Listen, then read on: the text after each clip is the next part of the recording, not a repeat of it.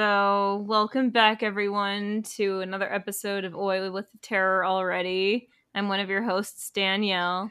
And I'm your other host, Sandra. And this is our 50th episode. Woohoo! It's been, at this point, I guess about a week since our 1-year anniversary officially, which is like crazy. That's nuts. It feels like just yesterday we were doing this remotely, and we still are. Yep. We are. Maybe one day. Oh my god.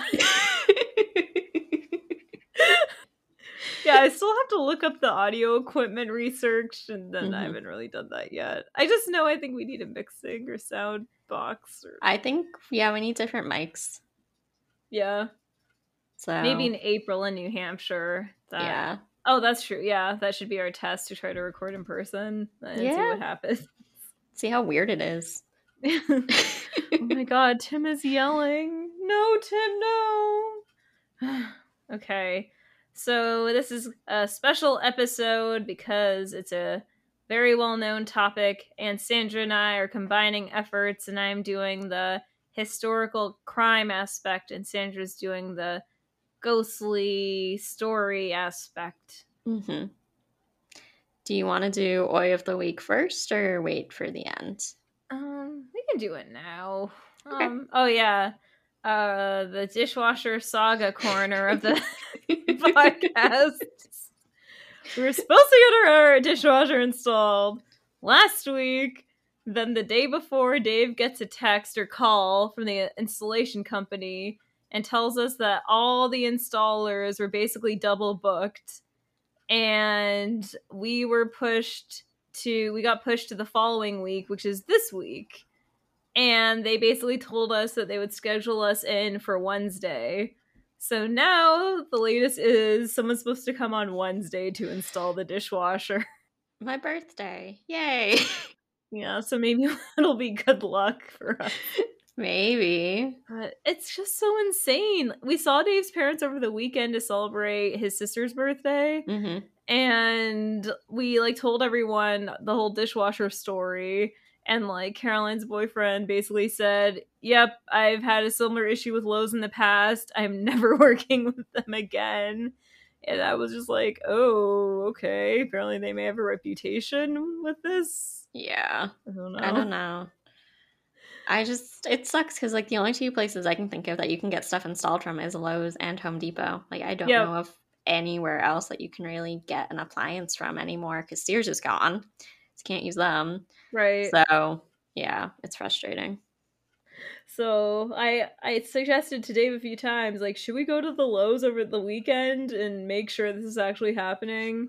But I have no faith at this point. We were originally told we were going to get this by the end of January, and now it's mid-March. Yeah, well, now that you've got the plumbing situation figured out, right, they should be able to. Yeah, they are going to waive an additional cost. Good. That I guess normally we would have paid because they have to change some piping or electrical outlet thing or something. But because of all the issues, they're waiving it. So that's good, I guess. Yay. I know. At this point, if you were to ask us to pay for something else, that would have been insane.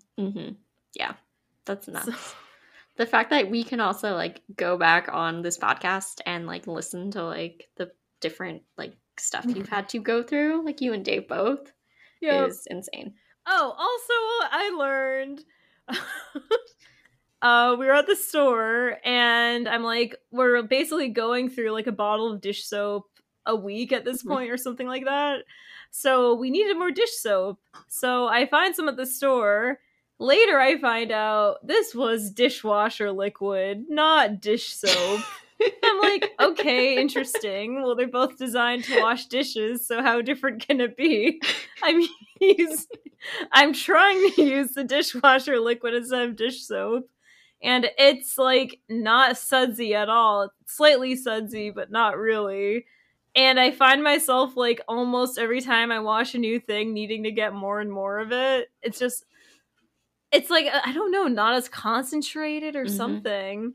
So like I've gone through almost like a bottle, a kind of bigger size bottle of dishwasher liquid in like about a week at this point, and I'm just hoping it holds out till Wednesday because oh no, actually I ordered more, so I did get another bottle a few days ago, but yeah, I'm like overwashing dishes.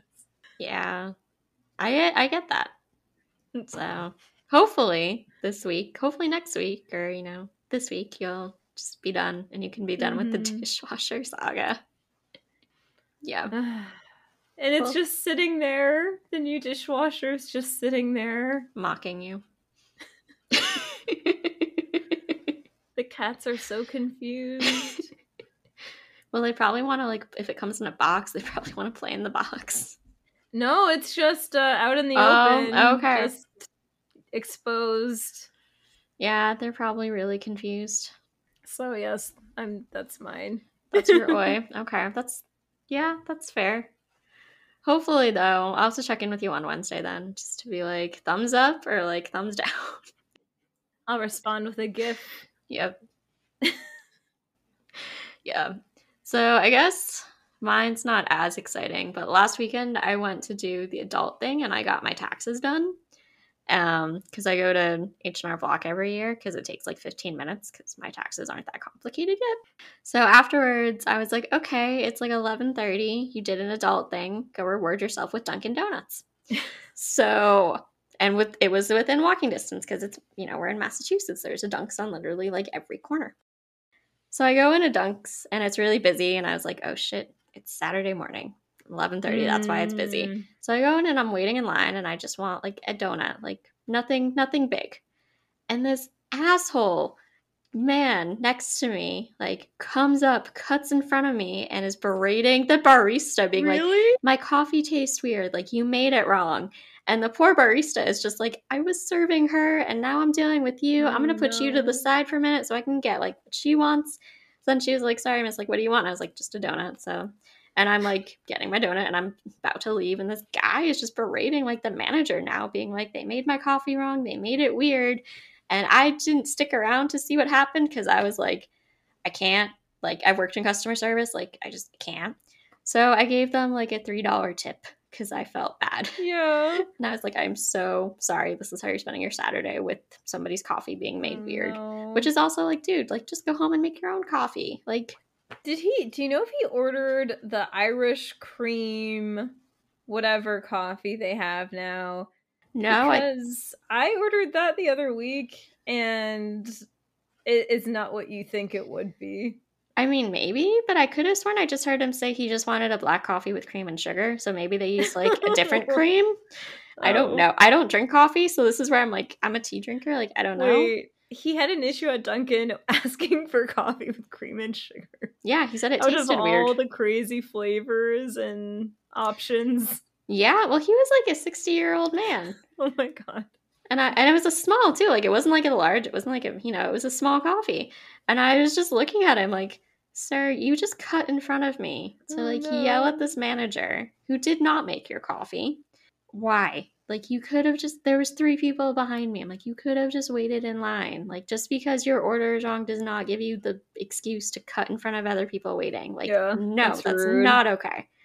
So that's why I gave him like a $3 tip. And I just looked at her and I was like, I'm also like wearing my mask too, because it's like confusing in Boston still. Like, some places you have to wear it, some places you don't, because it depends on the business. I was just like, I am so sorry, miss. Like, you don't deserve this on a Saturday morning. I'm sorry. And I just like felt sad and I walked away with my donut. Oh, sad donut. I was like, this is not what I was expecting my morning to be. Oh. So yeah, that's my oi. Just that's watching a older gentleman not yell, but like berate a manager for his coffee tasting weird. You still called him a gentleman. Well, I did call him asshole in the beginning. Polite. I mean, I did use the word asshole in the beginning, so I don't know how polite that is. But yeah, I just felt bad. Because again, I've worked in not that type of customer service, but customer service, and it's not fun to get yelled at for something that you had nothing to do with. So people need to be more patient. And not cut in front of other people. Like, I don't care if your order's wrong. You wait in line and then you go up when they can actually, like, put their full attention on you to, like, help you. It's just, like, so much outrage. It's just so much anger. But I also, like, I'm in Boston, and I feel like Bostonians are usually angry. Like, I was talking about it with a friend, and we were both just like, yeah, sometimes people in Boston aren't very nice.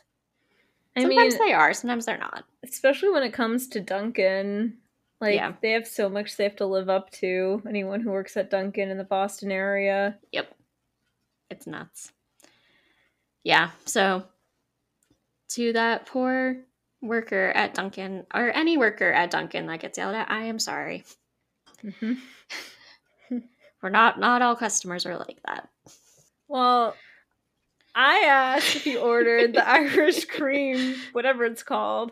Dave and I went through the Dunkin' near our house last weekend or the weekend before. Oh boy. And it was like, I'm the kind of person that I started going out to get coffee more now, but growing up I like never, I don't know why, like just never went to Dunkin' or wherever for fun.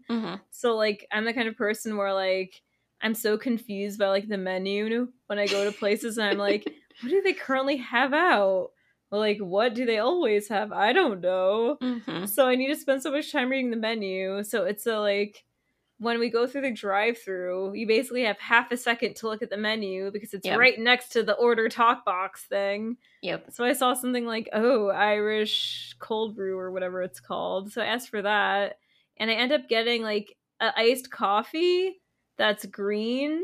And I'm like, okay, cool, Irishy. I start drinking it and I taste pistachio. Nowhere in the description or the title of the drink does it say pistachio, so I'm super confused by this.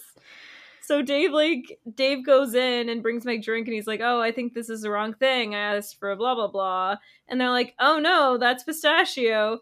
And I'm just thinking to myself, like, how many people would be fine with getting a pistachio flavored coffee by ordering like Irish whatever? Yeah. Like, that doesn't, it's like, oh, that sounds fun. Maybe it's like a mint something or I don't know, like cream something.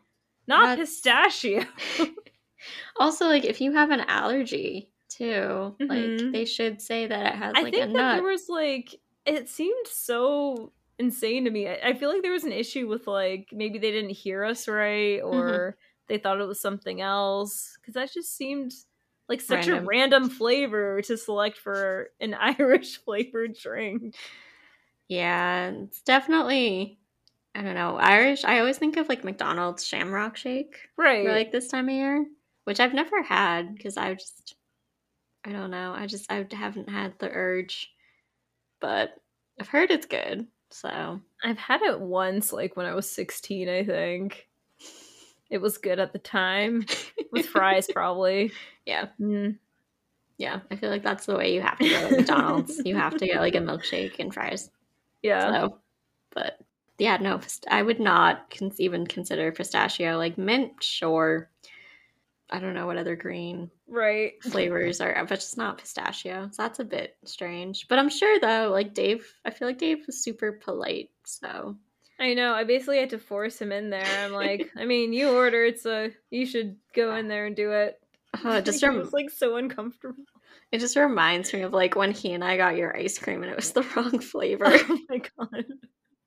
I felt horrible. I was like, I've known this girl since we were 8 and I still got the wrong flavor. No, well, I think I still ate it. I think I told him that my favorite or top choice would be mint chocolate chip, but then I think they ran out or something. Yeah, so we just got you like right before you guys ordered. So we just got you like regular chocolate chip, I think.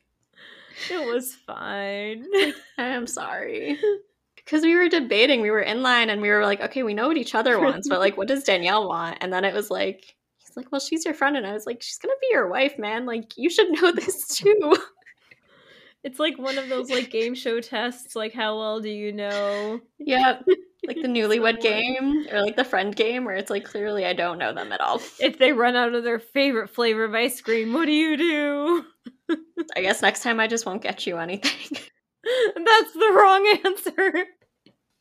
Well, we tried calling and texting you too, but like it wasn't like the service was weird, I think, and I don't Oh, know. yeah. It was Okay, I just remember like, that.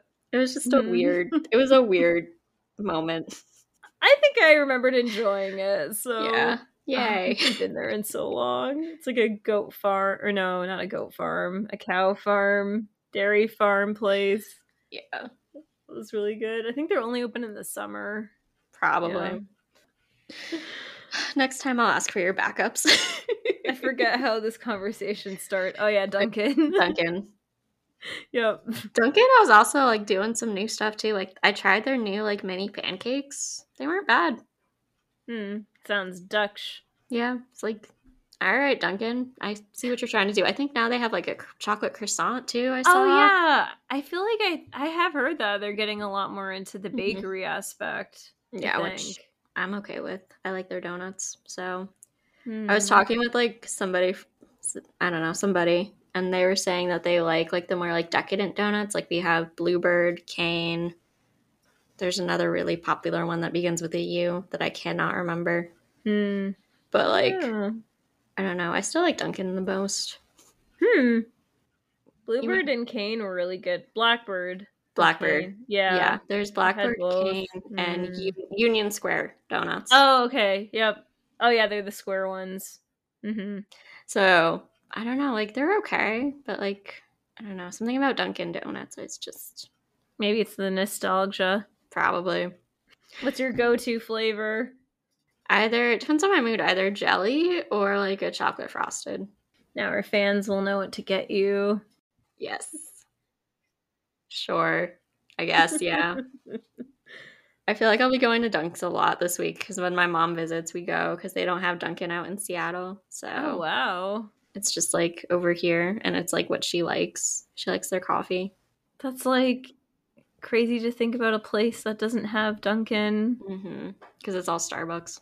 I feel like oh yeah, that would make sense. So it's usually like the first thing she does. Ooh, so many Starbucks. She gets off the plane and she's like, I just want Dunks. Okay, mom. It's like vacation equals Dunkin'. Yep. Home It's equals Starbucks. All right, mom, we'll get you your coffee. Okay. So, yes. Should I reveal it? I guess I'll Sure. reveal it now. Go for it. In honor of our big 5-0 celebration, we wanted to choose a pretty well-known case. This is one that's, I would consider local because it is in Massachusetts, Fall River, Massachusetts to be specific, which is in the southern part of Mass. This is the story of Lizzie Borden. And Lizzie Borden's house. Okay. So Lizzie Borden is an infamous murderess who has been widely debated for more than a century. So Dave grew up in Mass, and he testified that he had a class where students basically just studied the case and like gave their opinions.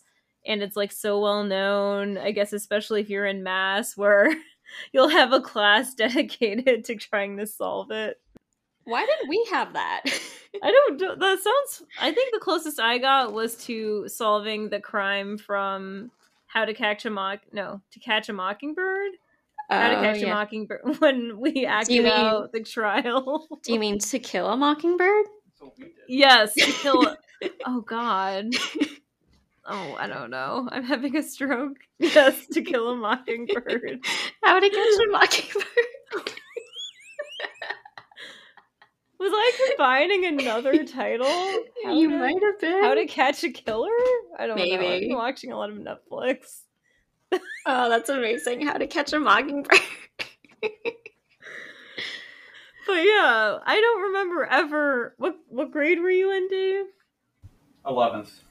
Oh, 11th grade. Yeah, we didn't do that at all. We just classes are so boring. We just reenacted the Battle of Bunker Hill in the 5th grade. I don't remember that. We threw paper balls at each other. Wow. You were in my class, so you were definitely there. I was probably like rocking back and forth under a desk. Maybe. I feel like I was too. I feel like I was just watching, like, this is happening. We're throwing paper balls at each other. Okay, cool. Oh no, I was just gonna say which teacher, but I probably shouldn't put that in here. I'll tell you after. I remember. Okay, yeah.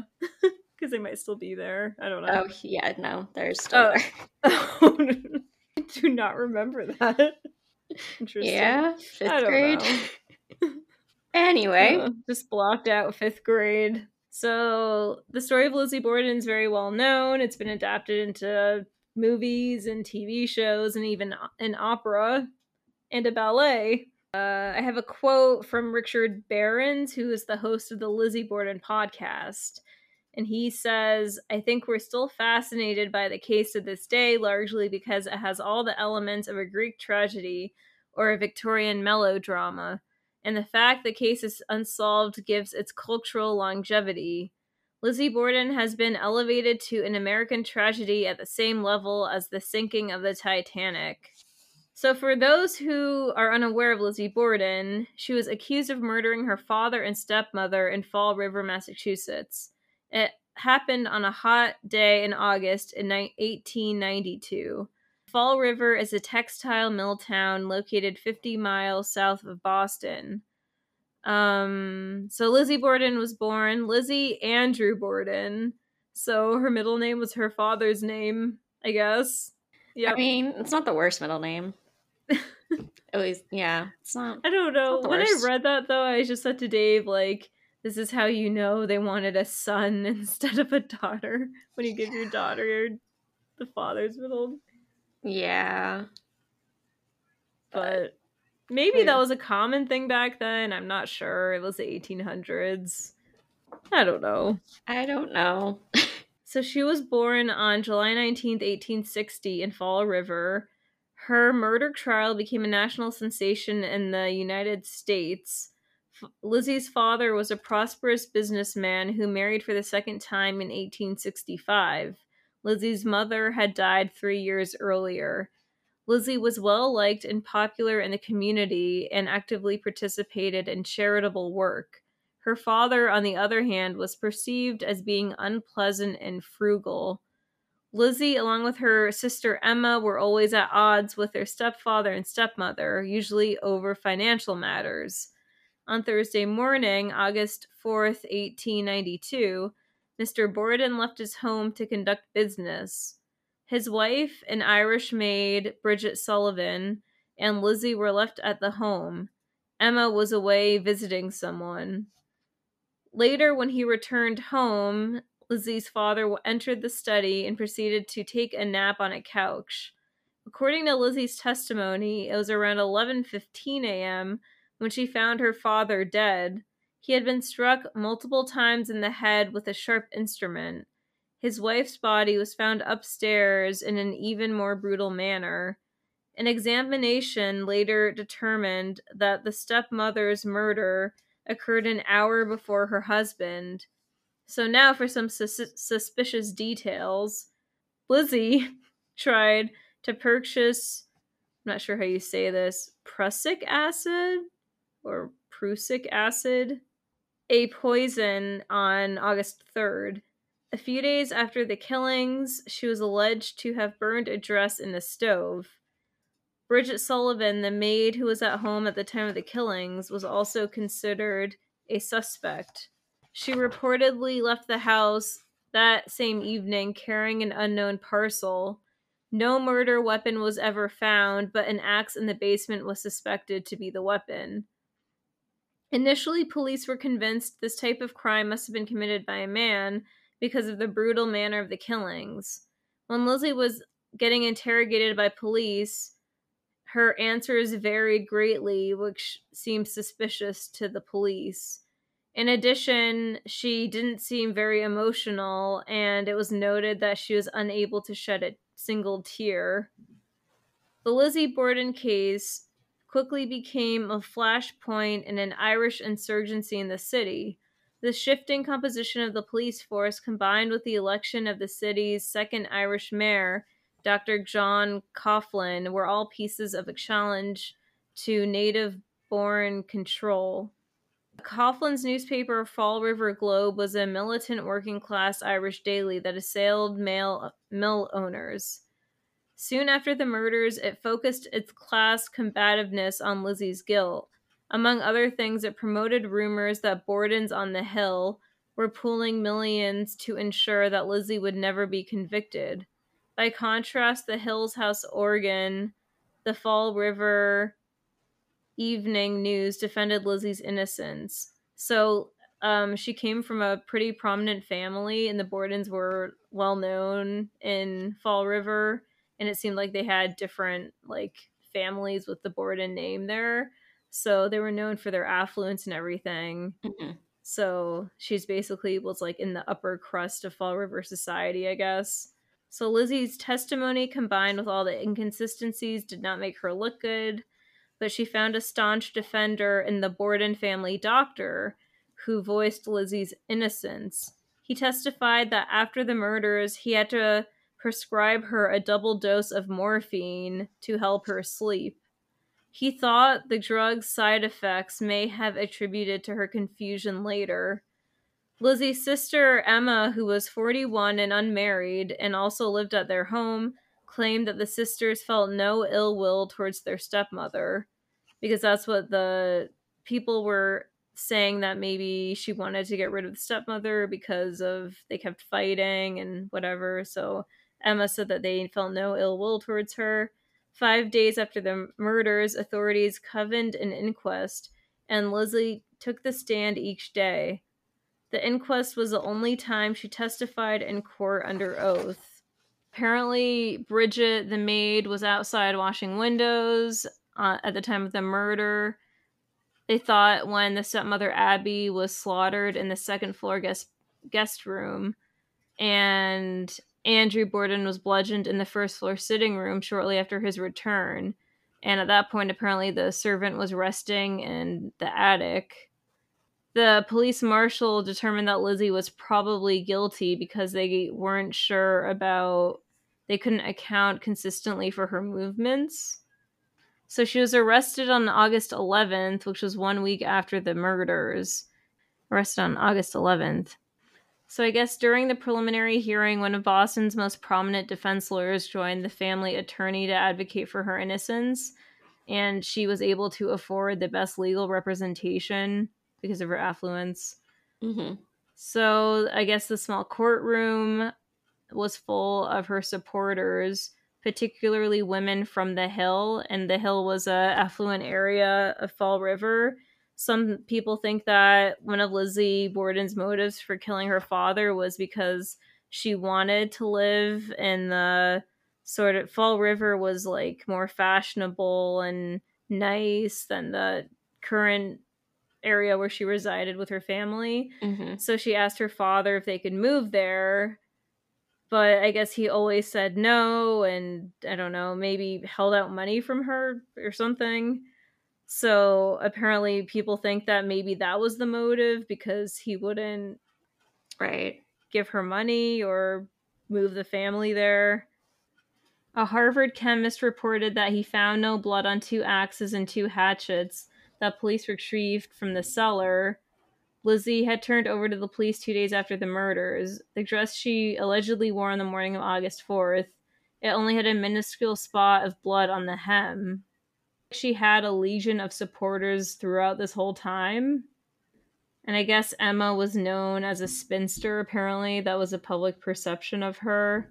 On their mother's deathbed, the mother made Emma promise she would always look after her baby sister, Lizzie. Mm-hmm. Emma took that to heart and devoted her life to helping out her younger sister. At the preliminary hearing, Lizzie's defense attorney delivered a rousing closing argument. Her partisans erupted in a loud audience. It was to no avail. The judge determined she was probably guilty and should remain jailed until a superior court trial. Basically, everyone thought she was guilty, but there were holes in the police evidence. So Alice Russell, a single, pious 40-year-old member of Central Congregational, was Lizzie's close friend. Shortly after Andrew had been killed, Lizzie sent Bridget Sullivan to summon Alice. Then Alice had slept in the Borden house for several nights after the murders, with the brutalized victim stretched out on mortician boards in the dining room. Russell had identified at the inquest preliminary hearing and earlier before the grand jury, but she had never disclosed one important detail.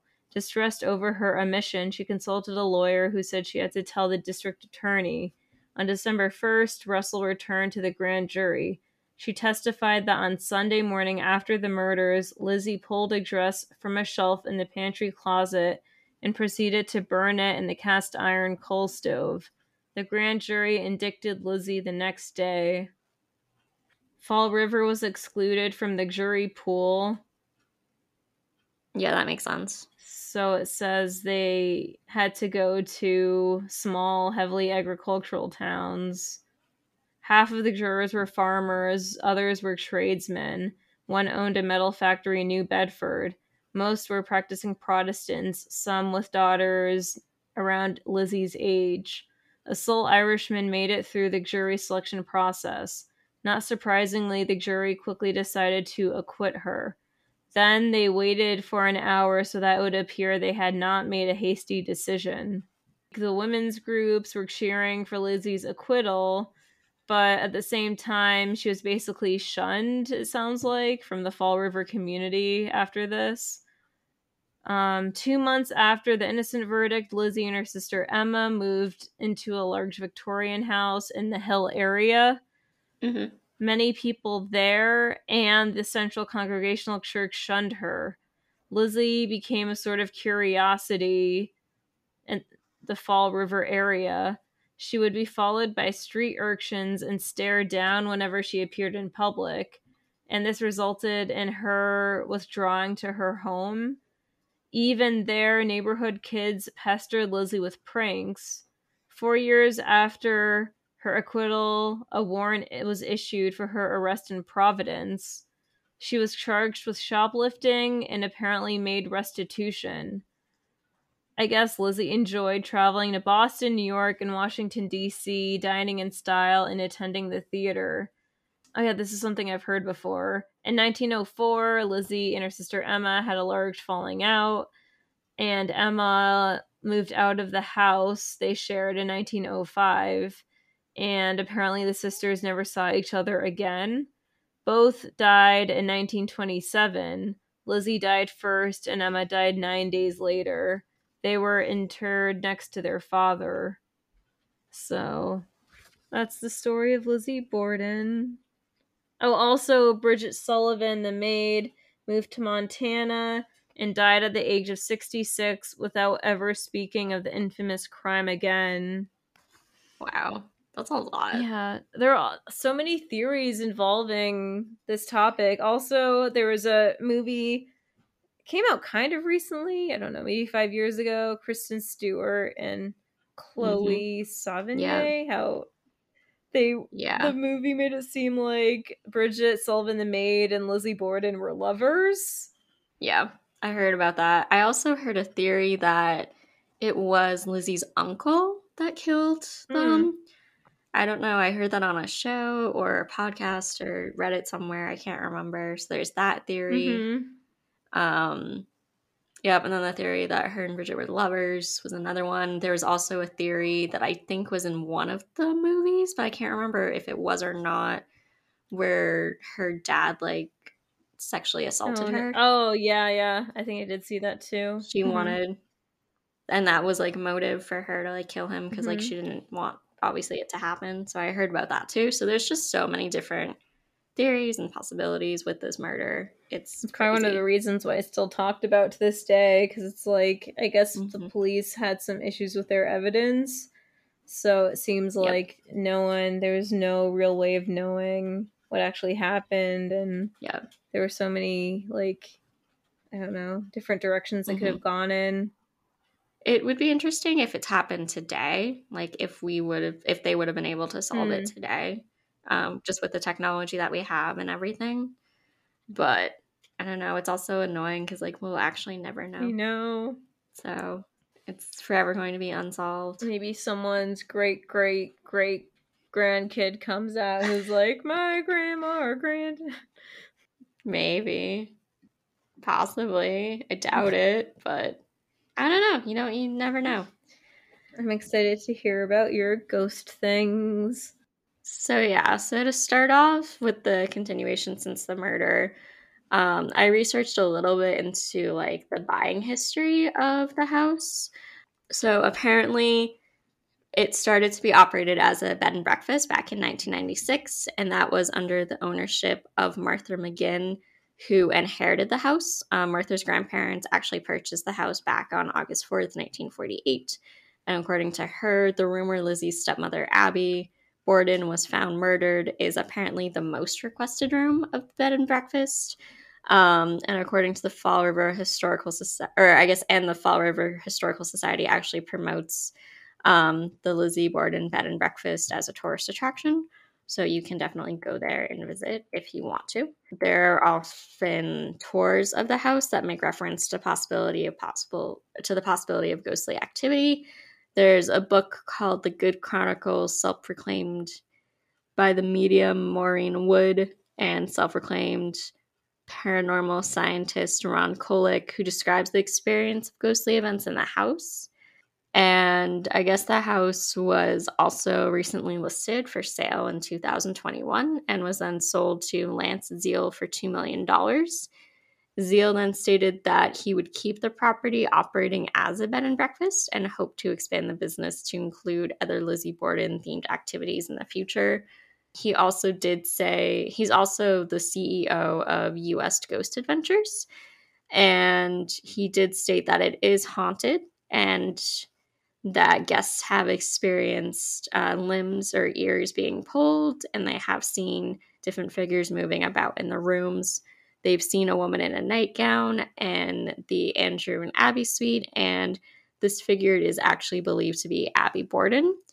There is a manager by the name of Jared who has seen doors move on their own. His parents happened to be the caretakers of the Lizzie Borden house back in the 1990s, and when he was there as a child, he would see a shadow figure move in the basement. The new owner has also encountered a few different things. So, for instance, in May of this year, when sleeping in the Bridget Sullivan room, the wind-up cat toy on the chest stand actually started to play all by itself. Then in February, in the Andrew suite, he decided to stay alone in the house, and he heard voices and footsteps and furniture being moved. Then one night he felt a presence enter the side room that he was staying in, and that surrounded him and touched his leg and would pull on the comforter. Other spooky goings-on include sightings of the rocking chair moving back and forth on its own. And I guess this past June, there were witnesses that also observed the chair moving a few feet across the floor and to a group of guests. And that was all according to Zeal and what he has experienced. Other scary experience are just people saying just what essentially has happened to them that I found through a few different articles. One of the weird things that I found was one person that was staying there in a TripAdvisor review stated, and I quote, "I was told that if you leave money on the dresser, Andrew Borden would actually leave you alone at night." He then went on to say, "If you select this room and would like to be left alone, I suggest that you leave money." The Lizzie Borden house has also been featured on the Travel Channel's TV show Ghost Adventures back in 2012.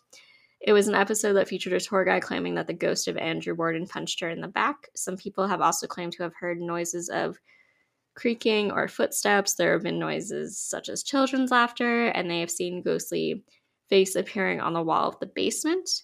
Many other people, also including former tour guides, have spent time in the house without incident. A woman by the name of Shelley Desiak says that she has slept in the house alone in every room on every floor and that she's never seen anything. And she was a former longtime tour guide and employee. She then went on to say, "I've heard odd sounds once in a while. You could explain about 99.9% of them.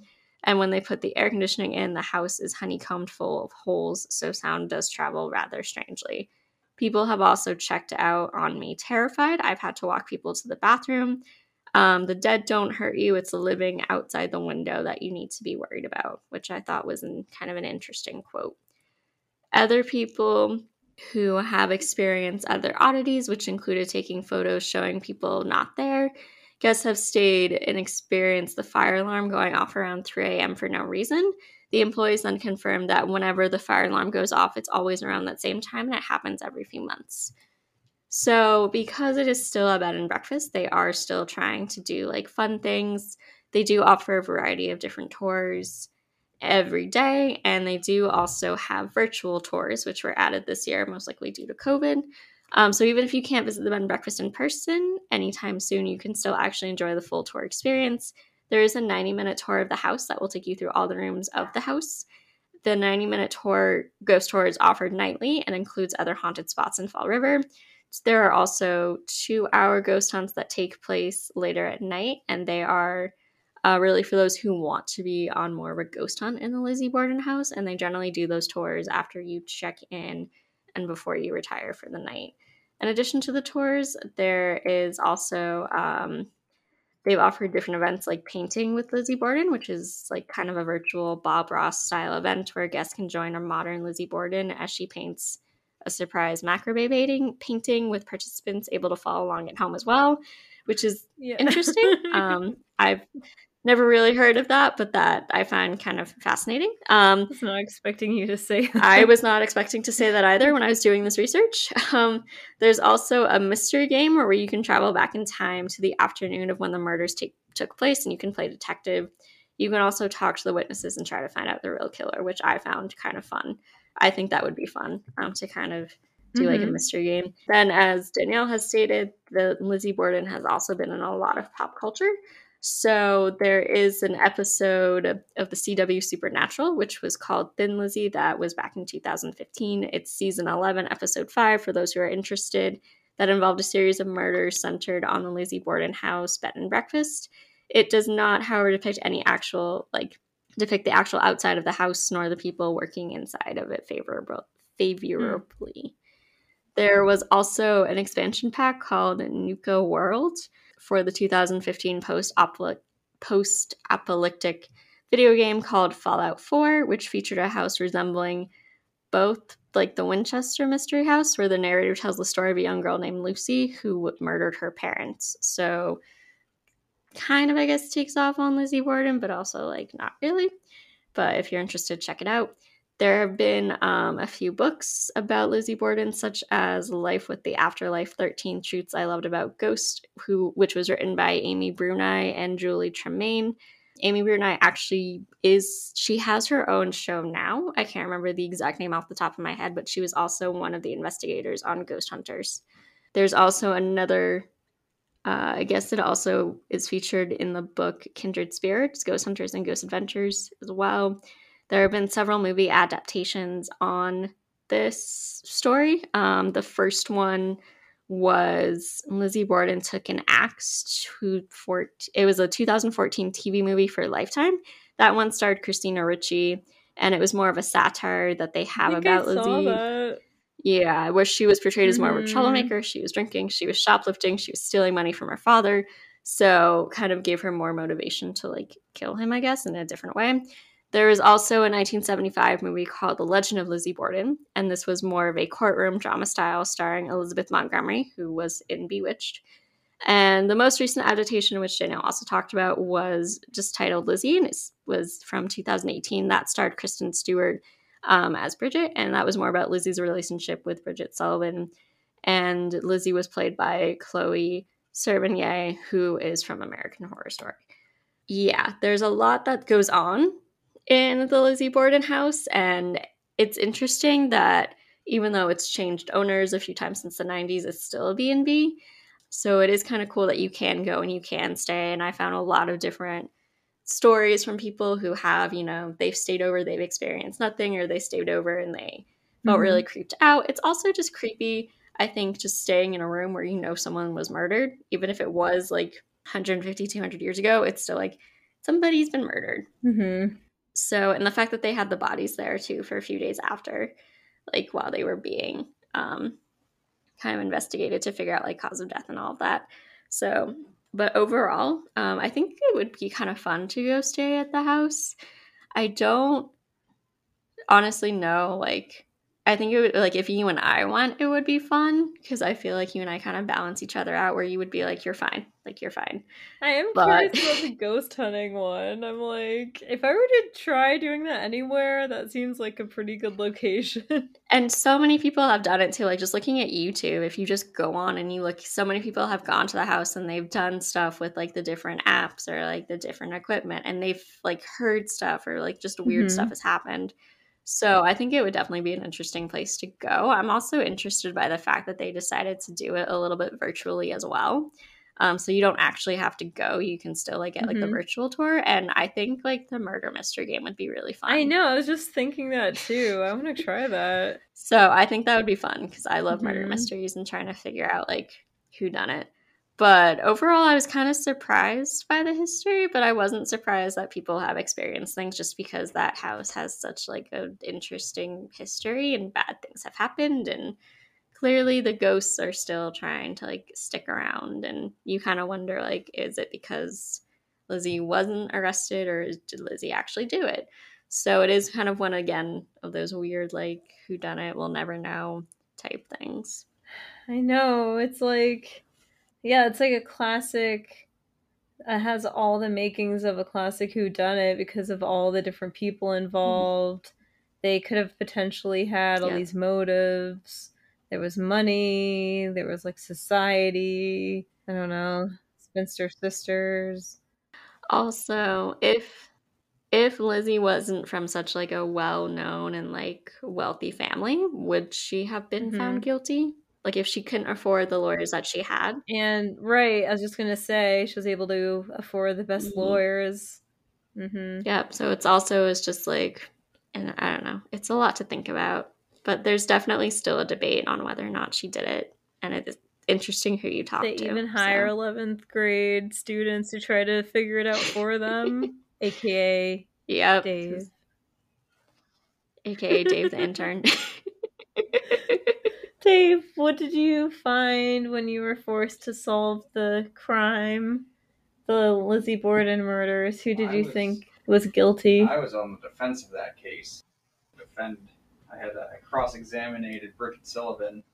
Did you find out if they were lovers? I should have explored that angle, but it was a Catholic school, so maybe no one spoke of that.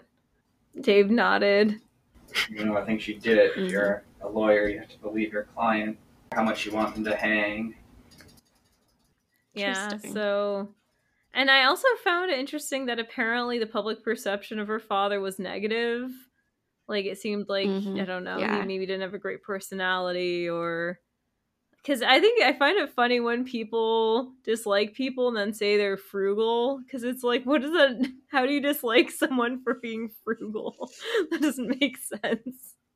It's like, did they, like, what? They said they're going to pay for lunch once and didn't, and then, like, ran away laughing. Like, how could they have harmed you? Well, if you're in, like, a small town and you need people's business to, like, keep your stuff to keep your shops going, and people don't pay or don't want to pay, then it's like they're not helping you. So I guess I can understand it in that way. I don't know. I guess another word for it is cheap. I don't know. But I heard that too, that he wasn't well liked. So again, we will never know. But listeners, let us know what you think. Do you think that Lizzie Borden is guilty, or do you think she's innocent? Because I honestly don't know. And did you act this out when you were in the 11th grade? Or any grade. All right. Well, everyone, thank you very much for joining us for our 50th episode. We hope that you've enjoyed it. And you can find us on Instagram. Our page is Oi with the Terror Already. You can also find us on Facebook at Oi with the Terror Already podcast. If you have any opinions or stories or anything you want to share, you can email us at oiwiththeterroralready@gmail.com. We do drop a new episode every Thursday. You can find us on Spotify, Apple Podcasts, or Google Podcasts, or anywhere where podcasts are available. And we want to also thank our new listeners as well, and thank our listeners who have been with us since the beginning. Yay! And I guess we'll see you all next week. Bye!